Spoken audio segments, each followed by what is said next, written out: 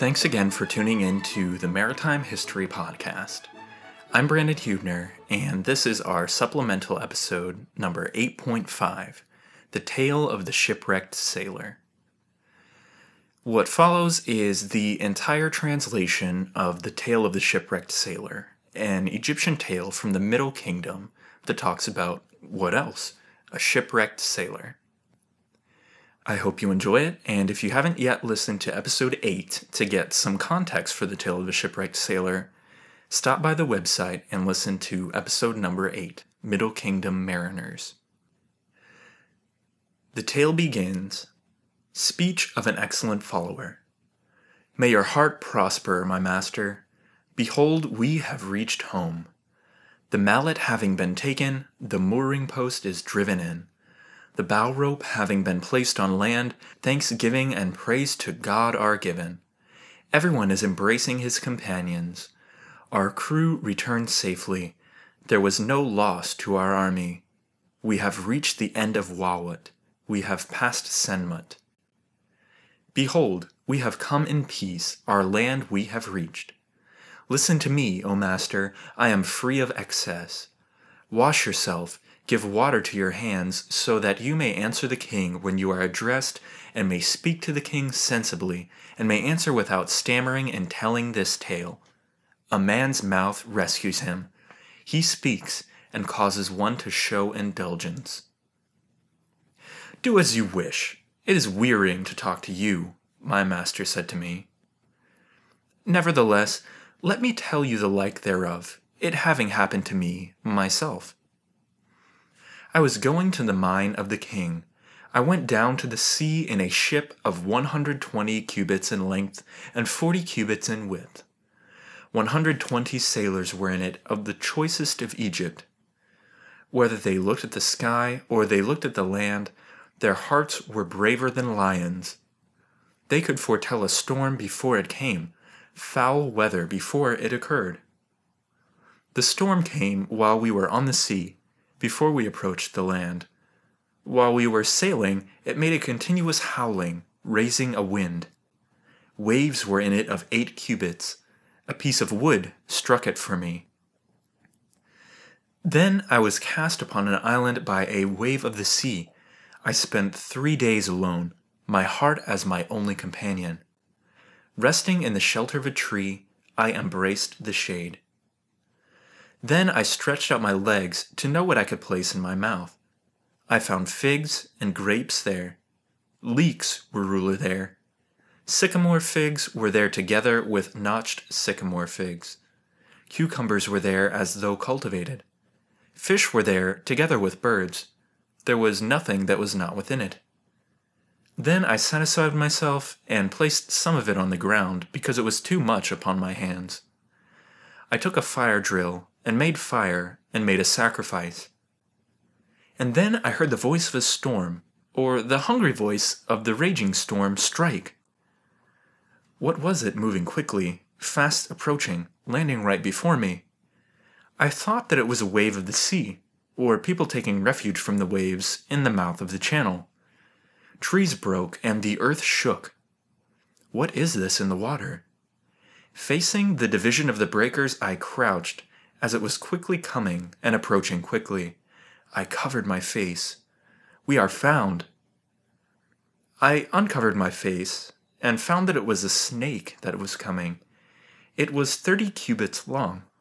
His beard, it was greater than 2 cubits long. His body was overlaid with gold. His eyebrows were real lapis lazuli. He was bent up in front. He opened his mouth to me while I was on my belly in his presence. He said to me, Who brought you? Who brought you, commoner? Who brought you? If you fail to tell me who brought you to this island, I will cause you to know yourself, you being as ashes, having become as one who is not seen. You are speaking to me, but I do not hear it. I am in your presence, but I am ignorant of myself. Then he placed me in his mouth, and took me to his dwelling, his place of happiness, and set me down untouched, I being uninjured, nothing being taken from me. He opened his mouth to me while I was on my belly in his presence. Then he said to me, "Who has brought you? Who has brought you, commoner? Who has brought you to this island in the sea whose sides are in the water?" Then I answered him this, my arms bent in respect in his presence. I said to him, "I was going to the mine of the king in a ship of 120 cubits in length and 40 cubits in width. 120 sailors were in it of the choicest of Egypt. Whether they looked at the sky or whether they looked at land, their hearts were braver than lions. They could foretell a storm before it came, foul weather before it occurred. Every one of them, his heart was braver, his arm stronger than his companions. There was none ignorant in their midst. The storm came while we were on the sea, before we approached the land. We were sailing, it made a continuous howling. Waves were in it of 8 cubits. A piece of wood struck it for me. Then the boat died, and of those in it not one remained therein, except me. Behold, I am at your side. Then I was cast upon this island by a wave of the sea." He said to me, Do not fear, commoner. Do not blanch your face, since you have reached me. Behold, it is God who caused you to live. He brought you to this island of Ka. There is nothing that is not within it. It is filled with all good things.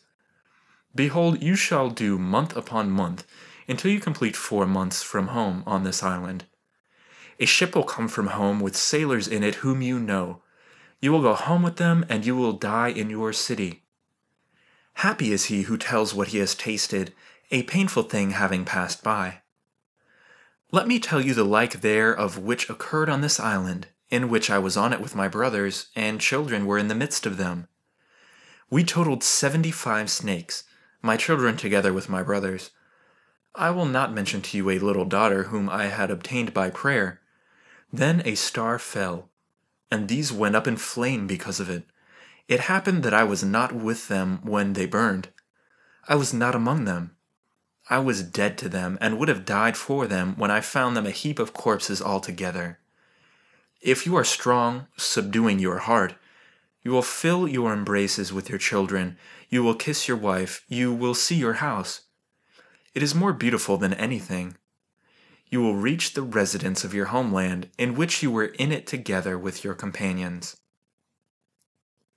Having stretched out on my belly, I touched the ground in his presence. I said to him, Speak of you. I will relate your power to the king. I will cause him to know of your greatness. I will cause to be brought to you laudanum heknu oil, udenbu, hesiat spice, incense of great temples, which pleases all of the gods in it. I will relate what has happened to me, what I saw of his power. One will praise God for you in the city before the magistrates of the entire land. I will slaughter bulls for you as sacrifices. I will offer to you fowl. I will cause to be sent to you ships loaded with the provisions of every town in Egypt, as is done for a god who loves a people in a distant land not known to the people. Then he laughed at me, for what I said was foolishness to him. He said to me, You are not rich in myrrh, being an owner of incense. It is I who am the Lord of Punt, and the myrrh. It belongs to me. And the incense that you spoke of bringing, it is abundant on this island.